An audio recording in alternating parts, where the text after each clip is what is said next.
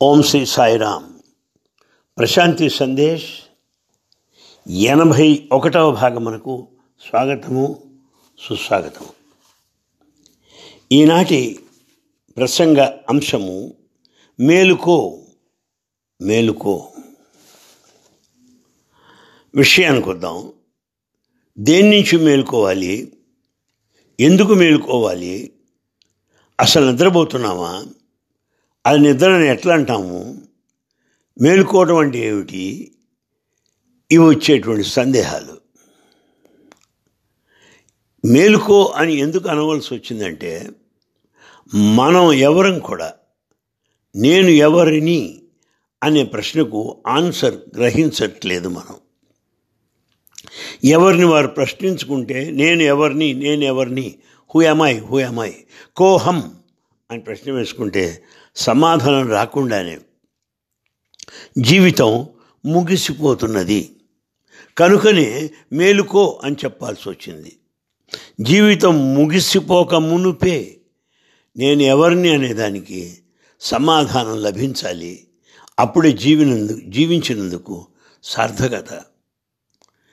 ఇందులో మనకు ఆశ్చర్యకరమైన విషయం ఏమిటంటే, సమస్త జీవరాశులలో అనగా జంతుజాలము, వృక్ష సంపద, వీటన్నిటిలో కూడా ఏ జీవి కూడా నేను ఎవరిని అని ప్రశ్న వేసుకోదు.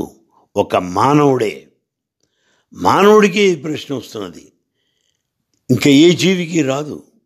కనుక మానవుడే ఆ ప్రశ్న సమాధానం తెలుసుకునే ప్రయత్నం చేయాలి. అందుకే జీవితం వచ్చింది అన్న విషయాన్ని కూడా మనం గ్రహించాలి. ఏ చెట్టు అయినా సరే, ఏ ప్రాణి అయినా సరే తనకు తానుగానే నిలిచిపోతుంది. వేప చెట్టుగానే ఉంటుంది, రావి చెట్టుగానే ఉంటుంది, తులసి మొక్కగానే ఉంటుంది. అలాగే జంతుజాలంలో పులి అంతే, సింహం అంతే, కుక్కలంతే, అవి అలాగే ఉంటాయి. వాటి ప్రకారమే జీవిస్తాయి, అంతటితో అంతమొందుతాయి. కానీ మనిషి అట్లా కాదు, ఇంకేదో ఉంది, ఈ స్థాయి దాటాలి, దేన్నో నేను అందుకోవాలి, దేన్నో నేను గ్రహించాలి, దేన్నో నేను అనుభవించాలి అన్న ఆరాటం మానవుల్లో చాలా ఎక్కువగా ఉంటుంది. ఏ సమయంలో తీరిక లేకుండా పనిచేస్తున్నప్పటికీ ఒంటరిగా కూర్చుకున్నప్పుడు నేను ఎవరిని అన్న ప్రశ్న రాకమ్మానదు. మరి నేను ఇంతేనా, ఇలాగే మనిషిగానే ఉండాలా, ఇంకా ఏమైనా ఉన్నదా, దీని తర్వాత దశ ఏమిటి అన్న ప్రశ్న కూడా మనందరికి కూడా ఉదయిస్తూ ఉంటుంది. నిజానికి జీవితం ఒక నిరంతర ప్రవాహం. ఇందులో విషయం ఏమంటే, ఉన్న వస్తువుని మనం గ్రహించలేకపోతున్నాము. ఏమిటా ఉన్న వస్తువు? అదే ఆత్మ వస్తువు.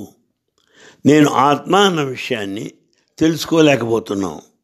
కానీ కోహం నువ్వెవర్రా అంటే, సోహం నేనే నీవు, అహం బ్రహ్మాస్మి నేనే బ్రహ్మను అన్న విషయం తెలుసుకోవాలి.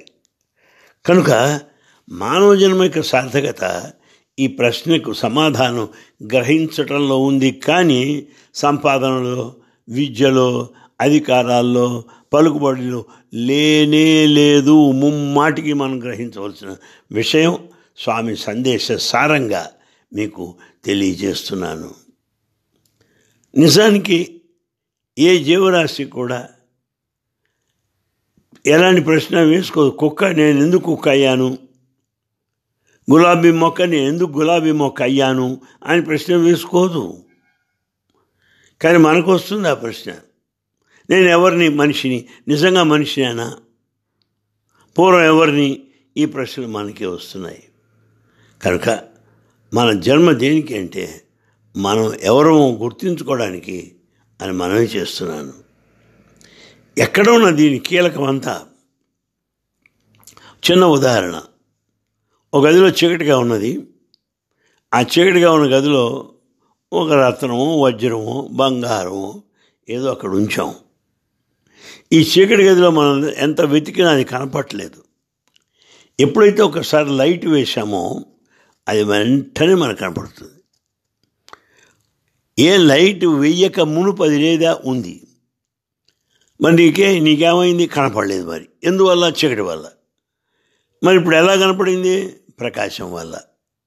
కనుక అక్కడే ఉన్నటువంటి బంగారం కానీ వజ్రం కానీ చీకటిలో ఉన్నప్పుడు కనపడలేదు, వెలుతురులో ఉండగానే కనపడింది. అదే రీతిగా అజ్ఞానము అనేటువంటి అంధకారంలో ఉన్నప్పుడు మన తత్వం ఏదో మనకు తెలియడం లేదు. ఎప్పుడైతే జ్ఞానం అనే ప్రకాశం వచ్చిందో అప్పుడు మనం ఎవరు అన్న విషయం మనకు అర్థమవుతుంది. నేనెవరిని ఎస్ అన్న ప్రశ్న అర్థమవుతుంది ఎప్పుడు జ్ఞానము అనే ప్రకాశంలో ఉంటే. లేకపోతే ఏముంది? స్వామి అన్నట్టు ఏమని చెప్పండి, ఖానా పీనా అంతే కదండి, సోనా మరణ, ఆ తినడం తాగడం సావడం అంతే కదా. నేనెవరో తెలియకుండానే పోతున్నాం మనం. అది చాలా విచారకరమైన విషయం. అయితే ఇక్కడ స్వామి చెప్తున్న మాటలు మీకు కొన్ని తెలియజేస్తాను. మనం జన్మించేటప్పుడు మనకు ఈ కెవ్వుని ఏడుస్తాడు పసిబిడ్డ. కెవ్వుమని ఏడ్చిన పసిబిడ్డ లోకాన్ని నవ్వుతూ వదిలిపెట్టాలంటాడు స్వామి. అది ఎప్పుడు సాధ్యమో తాను ఎవరో అన్న విషయం తెలుసుకున్నప్పుడే. కనుక పుట్టినప్పుడు ఎదిగి పెరిగి ఆ తరువాత జీవిత సారాన్ని, జీవన లక్ష్యాన్ని, జీవిత పరమావధిని తాను పొందవలసి ఉన్నది, గ్రహించవలసి కూడా ఉన్నది. అందుకే మొదట పుట్టుకతో ప్రారంభమయ్యి చివరిలో ప్రశ్నకు అంతంతో సమాప్తం అవుతుంది. ఏమిటి ప్రశ్న? కోహం ఎవరు నువ్వు, అంతమేది సోహం నేనే నీవు. ఇది చివర. మొదట్లో పుట్టుక అమాయకత్వంగానే ఉన్నాం, పుట్టుకతో ప్రారంభమైంది. సారాంశం చివరిలో మనకు తెలిసింది. కానీ జంతుజాలం అట్లా కాదు. వాటికి అది ఏం కావాలో ఏం కాబోతుందో అంతా ముందే తెలుసు వాటికి. ఉదాహరణ, వేప చెట్టు వేస్తే వేప చెట్టుగానే పెరుగుతుంది, నిమ్మ చెట్టు వేస్తే నిమ్మ చెట్టుగానే పెరుగుతుంది, అంతే. ఇంక వేరే లక్ష్యం లేదు దానికి. కానీ మానవుడికి అట్లా కాదు. మానవుడిగా పుట్టాడు కానీ అంతకు మించి కాగలడు. ఏమవుతాడో ఎవరు చెప్పగలరు? ఓ జడ్జి అవుతాడు, ఒక పెద్ద మినిస్టర్ అవుతాడు, ఎవరు అతని యొక్క భవిష్యత్తు ఎవరు నిర్దేశించగలరు? ఎవరు శాసించగలరు? ఎవరు చెప్పగలరు? ఏదన్నా అవ్వచ్చు మనిషి. చివరికి ఆ మానవుడే మాధవుడు కూడా అయిపోవడానికి అవకాశాలు ఉన్నాయి. ఇది జంతుజాలానికి, ఏ ప్రాణికి కూడా ఈ అవకాశం లేదు. దాన్ని మనం ఎంత త్వరగా గ్రహిస్తే అంత మంచిది. అంటే ఒక మాటలో చెప్పాలంటే పుట్టుకతో ప్రారంభమయ్యి లక్ష్య సాధనతో జీవితం అంతమొందుతుంది. కానీ జంతుజాలానికి అట్లా కాదు. అంతా ముందే నిర్దేశింపబడింది. ఆ విత్తనంలోనే ఏ వృక్షంగా పెరగాలో అక్కడే నిర్దేశింపబడింది.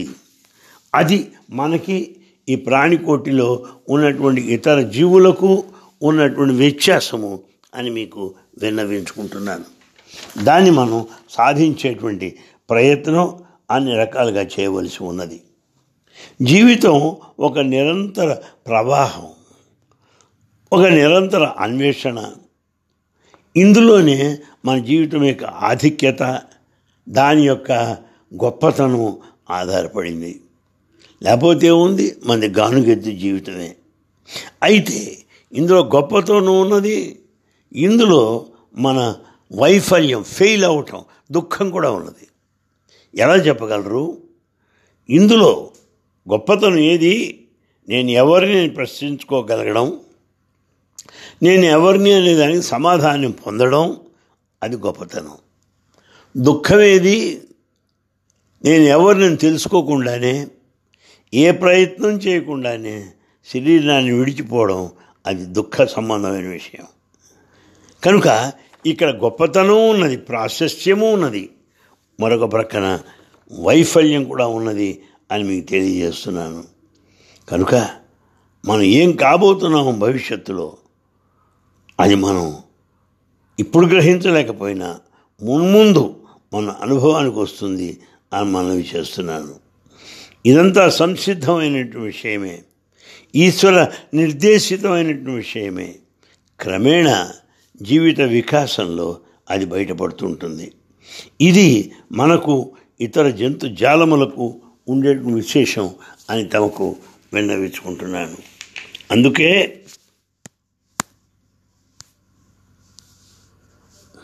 అందుకే స్వామి ఏమన్నారో చూడండి ఒక్కసారి. ఎంత చక్కగా అన్నారో మీకే స్పష్టంగా అర్థమవుతుంది. మానవుల కంటే మృగములే మంచివేమో, మానవుల కంటే మృగములే మంచివేమో, ఎంత విజ్ఞానముండియు ఏమి ఫలము, మానవత్వముకు కోల్పోయి మనిషి నిలిచే, మానవత్వము కోల్పోయి మనిషి నిలిచే, ఇంతకన్నను వేరెద్ది ఎరుకపరతు. మానవుల కంటే మృగములే మంచివేమో, మనుషుల కంటే ఆ జంతుజాలమే మంచివేమో. ఎందుకంటే వాటి జీవితం ఎలా ఉండాలో అలా సాగిపోతున్నది. ఏ ప్రశ్నలు వేసుకోకుండా ఉండటం చేత సమాధానం కూడా అక్కర్లేదు. అలా జీవితం ఒక యాంత్రికంగా సాగిపోతున్నది వాటికి. మనం ఎవరో తెలుసుకునే అవకాశం ఉన్నా, జీవిత గమ్యం ఏదో తెలియవలసిన అవసరం ఉన్నా, లక్ష్యం ఏదో గుర్తించవలసిన అవసరం ఉన్నా దానికి ప్రయత్నం చేయకపోవడం దురదృష్టకరం అంటున్నాడు స్వామి. అందుచేత ఇందులో గ్రహించవలసింది మేలుకో అన్న విషయం ఎందుకు ఇచ్చాము అంటే, మనలో ఉన్నటువంటి ఆత్మతత్వం గ్రహింపబడటం లేదు, గుర్తింపబడటం లేదు.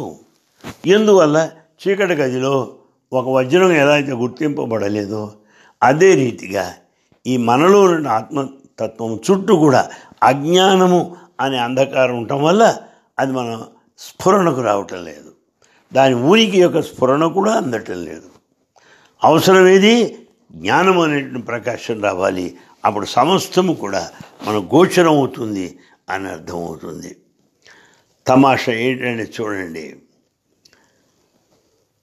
జీవితంలో అలా సాగిపోతూ ఉంటుంది.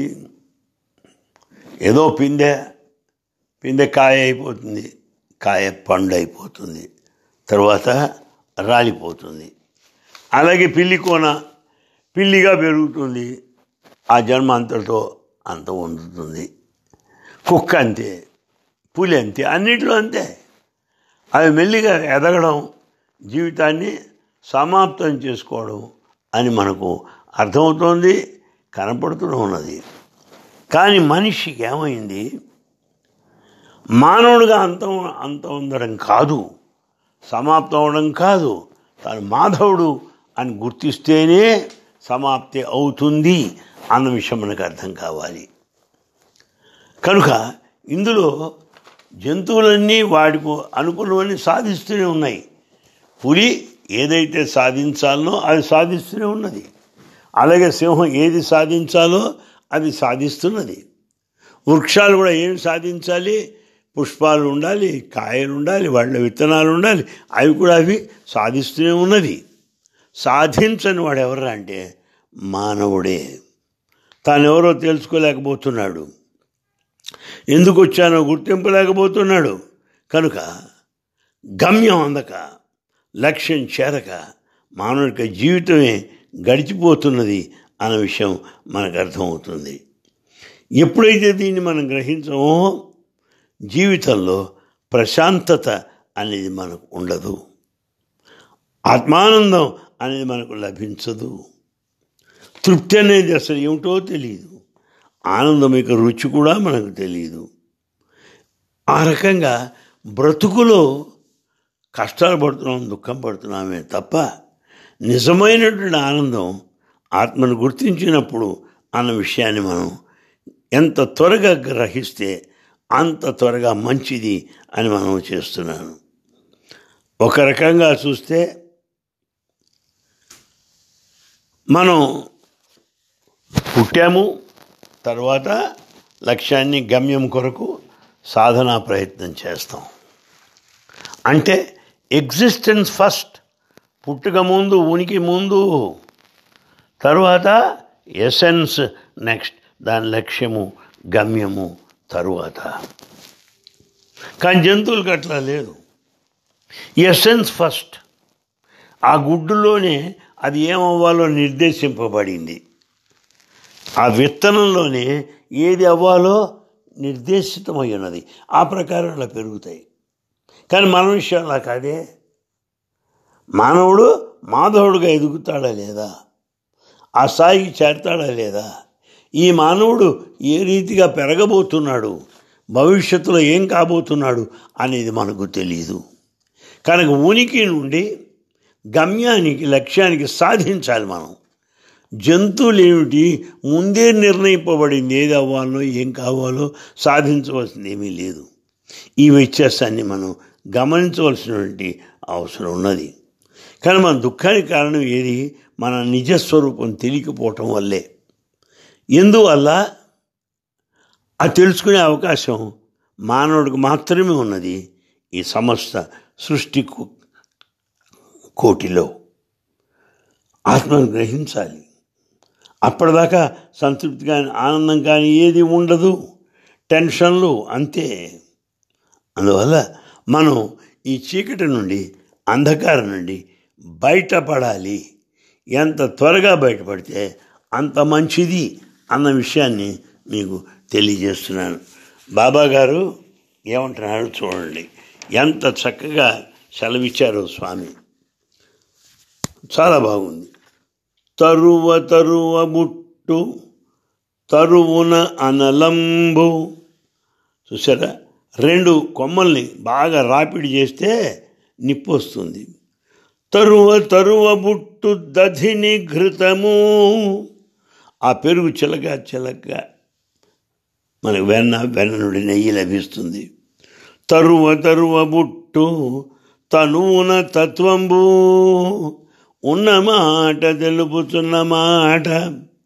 మనం కూడా విచారణ ద్వారా మన దేహంలో తత్వాన్ని గ్రహించాలి. తరువ తరువ బుట్టు అనగా విచారణ చెయ్యగా తనువున తత్వము. ఈ దోహంలోనే మన తత్వం తెలుసుకునే అవకాశం ఉంటుందని బాబాగారు మనకు తెలియజేస్తున్నారు. కనుక మనం ఈ జీవితంలో చేయవలసిన ఏమిటి? తరువున బుట్టు విచారణ ద్వారా తనువున తత్వంబు, దేహంలో ఉన్న తత్వాన్ని మనం గ్రహించవలసిన అవసరం ఉన్నది. స్వామి మాటల్లో మీకు తెలియజేస్తున్నాను.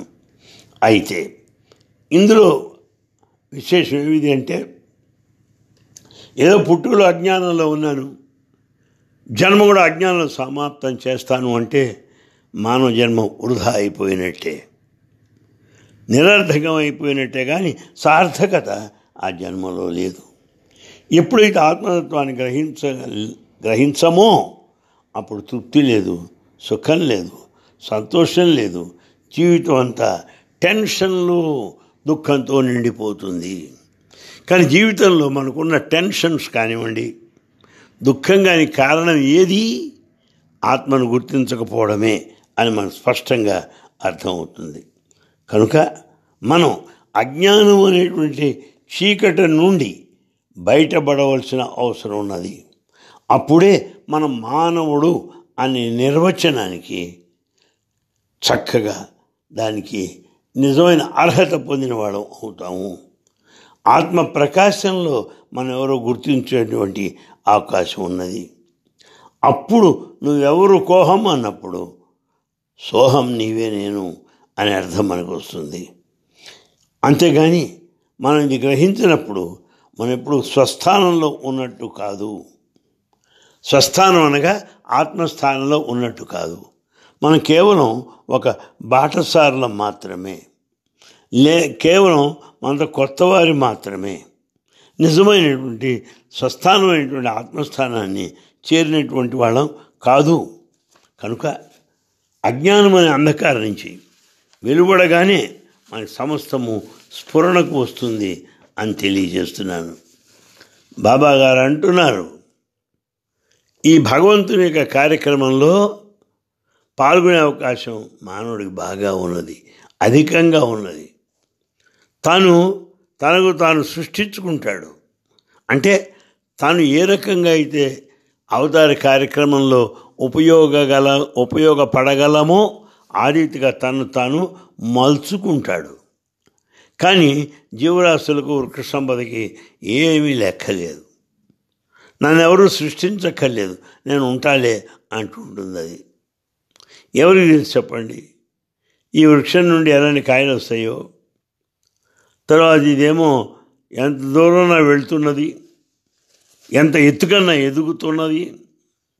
మరి అలాంటి దాంట్లో మన తత్వాన్ని తెలుసుకోవాల్సిన అవసరం ఉన్నది. కానీ మానవ జీవితం మీకు విన్నవించినట్టుగా ఇది నిరంతర ప్రవాహము, గంభీరమైనటువంటిది. మానవుడొక్కడే తానెవరో తెలుసుకోగలడు అని తెలియజేస్తున్నాను. అయితే ఈ విచారణలో మనకు కొన్ని అంశాలు ఉన్నాయి. భయపడతాం, తత్వవిచారణ తత్వం మనకు అందదేమో అని భయపడతాం, అనుమానిస్తాం. అంత ఆత్మవస్తువు అయితే నేనేం కాదా అన్న భయం వేస్తుంది. కానీ మానవుడు తను తాను అధిగమించి మానవ స్థాయి నుండి మాధవ స్థాయికి ఎదుగునే అవకాశం కలిగినటువంటి వాడు ఏకైక జీవి, అదే మానవుడు. అంటే నీకు తెలిసిన దాన్ని త్యాగం చేసి తెలియని దాన్ని పొందు. తెలియనంత ప్రపంచం, దీన్ని త్యాగం చేయి, అప్పుడు పరమేశ్వరుడు నీ గుర్తింపులో వస్తాడు అంటున్నాడు స్వామి. జీవిత సారాన్ని గ్రహించి ఆ మార్గంలో ప్రయాణించవలసిన అవసరం ఉన్నది. చూడండి, దీనికోసం గురువులు అనేక మార్గాలు చెప్తారు. ఓ చిన్న ఉదాహరణ, ఓ పూరిపాకాకు నిప్పంటుకుంది, దానిలో అందరూ వచ్చి నీళ్లు ఆపుతున్నారు. కానీ ఒక ఆమె ఏం చేసింది, తాను వేసుకున్నట్టు బంగారు గాజులు జిగేలు మెరుస్తుంటే ఆ వెలుతురులో అందరికి చూపిస్తున్నది. ఎంత మూర్ఖురాలో ఆలోచించండి. తానేదో తెలియట్లేదు, పైగా ఇళ్ళు తగలబడుతుంటే బంగారు గాజులు గలగలం అనిపిస్తున్నది. ఏం చెప్పాలి ఈ మనిషికి? ఎందువల్ల అందరూ చూడాలి కదా అని అనిపిస్తున్నది తనకు. ఇది చూడండి, ఎంత హాస్యాస్పదమైనటువంటి జీవితాన్ని మనం గడుపుతున్నామో అప్పుడు మనకు అర్థమవుతుంది. మనం కొంతవరకు ఆత్మ నిగ్రహాన్ని పొంది ఆత్మానుభవాన్ని పొందేటువంటి అవకాశం కొరకు అన్వేషించాలి. అయితే తమకు చెప్పినట్టు ఎన్నో యుద్ధాలు జరిగినప్పటికీ ఈ త్యాగము చేత మాత్రమే సాన్నిహిత్యం అయ్యేవాడు ఒక భక్తుడు అని తెలియజేస్తున్నాను. మరొక విషయం మనం ప్రశ్నించుకోవాల్సిన విషయం ఏది అంటే, నేను ఏమనుకున్నాను నా గురించి, ఏదో అందరిలాగా పుట్టాను సచ్చాను అని అనుకోనా? అది కూడా మనం ఒకసారి పరిగణనలో తీసుకొని ప్రశ్నించుకోవాలి మనం ఎప్పటికప్పుడు. ఇదే ధ్యానము అంటే. నాకు నేను నిర్మించుకోవాలి, నాకు నేను నిర్దేశించుకోవాలి. నేను మనిషిని కాదు దేవుణ్ణి అని నిర్దేశించుకొని దాని కొరకు, యోగ్యత కొరకు, అర్హత కొరకు అన్ని ప్రయత్నాలు మనం చెయ్యాలి. ఏమో ఏ పిల్లాడు ఎంత గొప్ప రచయిత అవుతాడో, ఏ పిల్లవాడు బుద్ధుడవుతాడో, ఏ పిల్లవాడు గొప్ప కవి అవుతాడో ఎవరు చెప్పగలరు? ఎవరు చెప్పలేరు. ఏదో లీలామాత్రంగా అస్పష్టంగా ఏమైనా తోచవచ్చునేమో, కానీ అసలు ఈయన ఫ్యూచర్లో ఏమవుతాడో అన్న విషయాన్ని ఎవ్వరూ చెప్పలేరు. జీవిత మాధుర్యం అందులోనే ఉన్నది. ఇంతమంది జీవరాశుల్లో షోడశోపచారములతో భగవంతుని సంతృప్తి చేయగలవాడు, సేవా మార్గం ద్వారా భగవంతుని అనుభవించగలవాడు, భక్తి మార్గం ద్వారా భగవంతుడికి దగ్గరయ్యేవాడు ఒక మానవుడే అన్న విషయం మనం అర్థం చేసుకోవాలి. కనుక ఈ ఆత్మను వ్యవస్థీకరించుకొని, ఆత్మను గట్టిపరుచుకొని మనం నిజంగా సాధ్యమైనంత వరకు కూడా జీవితాన్ని ఆనందమయం చేసుకునేటువంటి ప్రయత్నం మనం చేయాలి. ఇక గురువులు అంటారా, వాళ్ళు ఎన్నో ప్రయత్నాలు చేస్తారు. మనకు ఎక్కడో చదివాను నేను, పిల్లలు ఆడుకుంటుంటే ఇంటికి నిప్పు అంటుకుందిట. తండ్రి వచ్చాడు, పిల్లల్ని రారా అంటే ఎవరు రావటంలే. ఏం చేయాలి? బొమ్మలతో ఆడుకుంటున్నారు. తగలబడిపోతుందే, మనం కూడా తగలబడిపోతున్నామే అనేటువంటి జ్ఞానం లేదు పిల్లలకు. ఇది గమనించాడు తండ్రి. వెంటనే ఇంట్లోకి వెళ్ళి కొన్ని బొమ్మలు తీసుకొచ్చి, ఒరే కిటికీలో చూపిస్తారే కొత్త బొమ్మలు తెచ్చానురా, నీ కొత్త బొమ్మలు తెచ్చానురా అనగానే పిల్ల బలోమని పరిగెత్తుకుంటూ వచ్చారు. అంటే ఒక చిన్న ఉపాయం ద్వారా ఆ పిల్లలకు కనువిప్పు కలిగించాడు ఈ తండ్రి. అదే రీతిగా ఈ అజ్ఞానాంధకారంలో మనకు కనువిప్పు కలిగించేవాడు సద్గురువు, జగద్గురువు అయిన భగవాన్ బాబావారు అని మీకు విన్నవిస్తున్నాను. కనుక గురువు యొక్క ఉద్దేశం అది. ఏదో రీతిగా మన స్వరూపాన్ని తెలియచేయడమే ఆయన యొక్క ఉద్దేశము. కనుక ఈ ప్రపంచంలో మనం జన్మించింది దేనికి అంటే నేర్చుకోవడానికి, మనం ఎవరో గుర్తించడానికి అన్న విషయాన్ని మనం తెలుసుకోవాలి. ఇక ఈ ఆత్మ అనేది నిరంతరము ఉండేటువంటిది, శాశ్వతమైనటువంటిది అన్న విషయం ఎప్పటి నుంచో మనం తెలుసుకున్నాం, కానీ అనుభవానికి మాత్రం రాకుండా పోతున్నది. కనుక మనం దీనికి ఒక్క విషయం ప్రారంభంలో తెలియజేస్తున్నాను. గతాన్ని మర్చిపోవాలి. గతాన్ని మర్చిపోయే వర్తమానాన్ని పట్టుకొని ఈ వర్తమానం ఇప్పుడు గడుస్తున్న కాలాన్ని ఆధారం చేసుకొని మనం వృద్ధి చెందవలసిన అవసరం ఎంతైనా ఉన్నది. ఎప్పుడైతే గతం మన ఇంకా వేలాడుతోందో ఇంకా మన యొక్క వృద్ధి ఆగిపోయినట్టే. అలా ఉండకూడదు. మనం ఎప్పుడు కూడా మన స్థాయిని మించిపోవాలి, ట్రాన్సెండ్, ఇంకా అధిగమించి ఉండాలి. అప్పుడే మనకు జీవితానుభవం నిజంగా వస్తుంది. ఎందుకురా పుట్టావంటే సమాధానం ఏమిటి? మళ్ళీ పుట్టకుండా ఉండటానికి అనే సమాధానం మన అందరినీ నుండి కూడా రావాల్సిన అవసరం ఉన్నది అని మీకు తెలియజేస్తున్నాను. స్వామి చెప్తారు, ఎంత బాగా చెప్పారో. మనం అనేకమైనటువంటి క్రతువులు, ఆరాధనలు సలుపుతూ ఉంటాం. అవి ఎలాంటివో స్వామి చెప్తున్నాడు. పుట్టపై మర్దించిన పాము మరణముందున, ఓ పాము తీసుకొచ్చి మరి దాన్ని అటు ఇటు రుద్దాం, అది చస్తుంది, అది సాగదు. తనువును తా దండించిన విషయ భోగములుడుగునా, తనువును తా దండించిన విషయ భోగములుడుగునా. ఏదో నేను ఉపవాసాలు ఉంటున్నాను, కడుపు మాడబెట్టుకుంటున్నాను, జాగరణ చేస్తున్నాను, నిద్రపోవటం లేదు అన్నంత మాత్రాన మనకు ఉండే విషయాసక్తి అది ఉడిగిపోతుందా? విషయ భోగములుడుగునా. ఈ ప్రపంచ సంబంధమైన కోరికలు పోతాయి అనుకుంటున్నావా? ఈ జంజాట నుంచి పోతుంది అనుకుంటున్నావా? నీ ఉపవాసాల ద్వారా కుదిరే వ్యవహారం కాదు. ఇక్కడ స్వామి చెప్తున్నాడు, ఆకలి దప్పులు మానినంత ఆత్మజ్ఞానం యగుణ.